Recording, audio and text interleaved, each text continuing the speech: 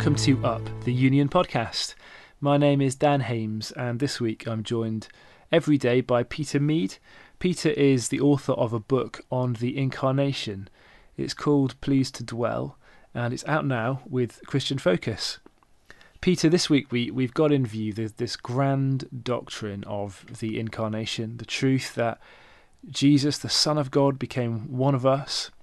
But I want to ask today, what does this doctrine mean for me every day in the nitty-gritty of life? Yeah, again, a great question. I think about every year, we go to the shopping centres, unless we can avoid it, at Christmas time, and we hear the blast of the pagan soundtrack. And one of the songs or lines that I constantly have kind of ringing in my mind every December is, "Oh, I wish it could be Christmas every day." And actually, unless you're 7, I'm not sure that's that really great idea. There's sort of the false happiness, the temporary peace, the turkey-induced soporific nap. It's really kind of a day that isn't normal. It isn't. It's going to step away from everyday real life, and yet the Incarnation, the doctrine of the Son of God becoming one of us, is exactly the opposite of that. It's really about God stepping into our normal, stepping into our everyday world, and truly becoming one of us, carrying the label, the Nazarene, if you like. He's really one of us. He's from a nowhere place, living in the challenges and complexities of life as we read through the Gospels. And so what difference does that make? Well, that's huge. That's not a once a year kind of special effect. Suddenly you start thinking about that and you think, well, okay, so if God the Son has come and become one of us, like it says in John 1, even though no one has ever seen God, the only begotten God has made him fully known. So every single day as we live, we can know who God is. We can know what God is like. God is like Jesus. He's the one that really represents God fully to us. And that's an amazing thing. I think in Christian world, we can take that a bit for granted. We can spend our lives just kind of going along with a whole load of assumed knowledge. But imagine if the Incarnation had never happened, we would be absolutely groping in the dark. We would be really striving and struggling to know anything, because unless God chooses to reveal himself, we can't know him. In Jesus, in the Incarnation, God is fully known. So that's huge. That's an everyday thing. But then it affects other things too. So for example, you hear a lot about people's view of themselves, self-esteem or self-worth. Well, suddenly the fact that God the Son chose to become one of us, it was the Father's plan and the Son was willing to do that, that means that my humanity is worth something at a profound level. And so who I am and my view of myself is really changed because of the Incarnation.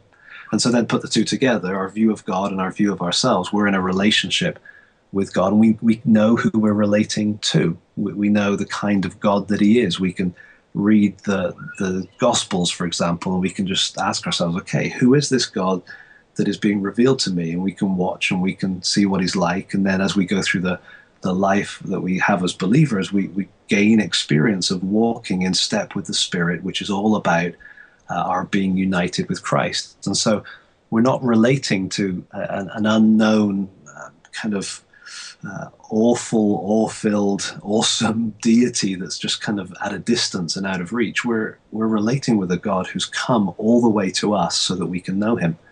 And so then the implications just keep spilling out as we live every day in the context of temptation and struggle and doubts and fears.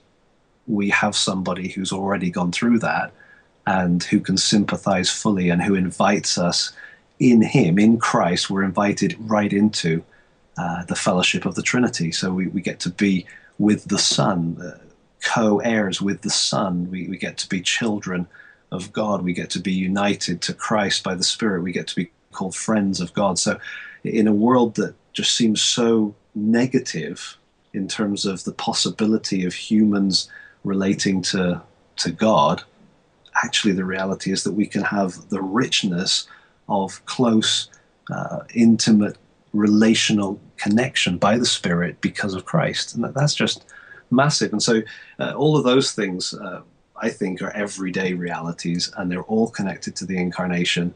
And then also just the fact that there's hope. We've got a hope for the future. We're not just simply living in the present. We're also living in anticipation of the future, that the same Jesus who went up is coming back, and he's coming back for us. And so that gives us a hope that actually this life and these struggles and this situation is not permanent, but we already have, again, I'm thinking Hebrews here, but we have that anchor already in place that is locking us into the heavenly throne room. So just a richness. I could probably go on for much longer on this, but it's just such a massive thing that because God sent his son, and because the son agreed to come and become fully human, we can know God. We've got a clear understanding of what it is to be human. We can relate to God. And even in the context of all the struggles of this life, it's different now because of the incarnation. We have a priest who can understand us. We have a hope for the future. We have salvation and the atonement and all, just every facet of the diamond, but it's a beautiful diamond. And so I think the more we can ponder the incarnation and its significance, the richer our Christian walk is going to be every single day. Yeah, these are deep truths that will sustain us. Thank you, Peter. Peter's with us for 2 more days, the rest of this week, so do tune in tomorrow to hear more from Peter Mead on the subject of the incarnation.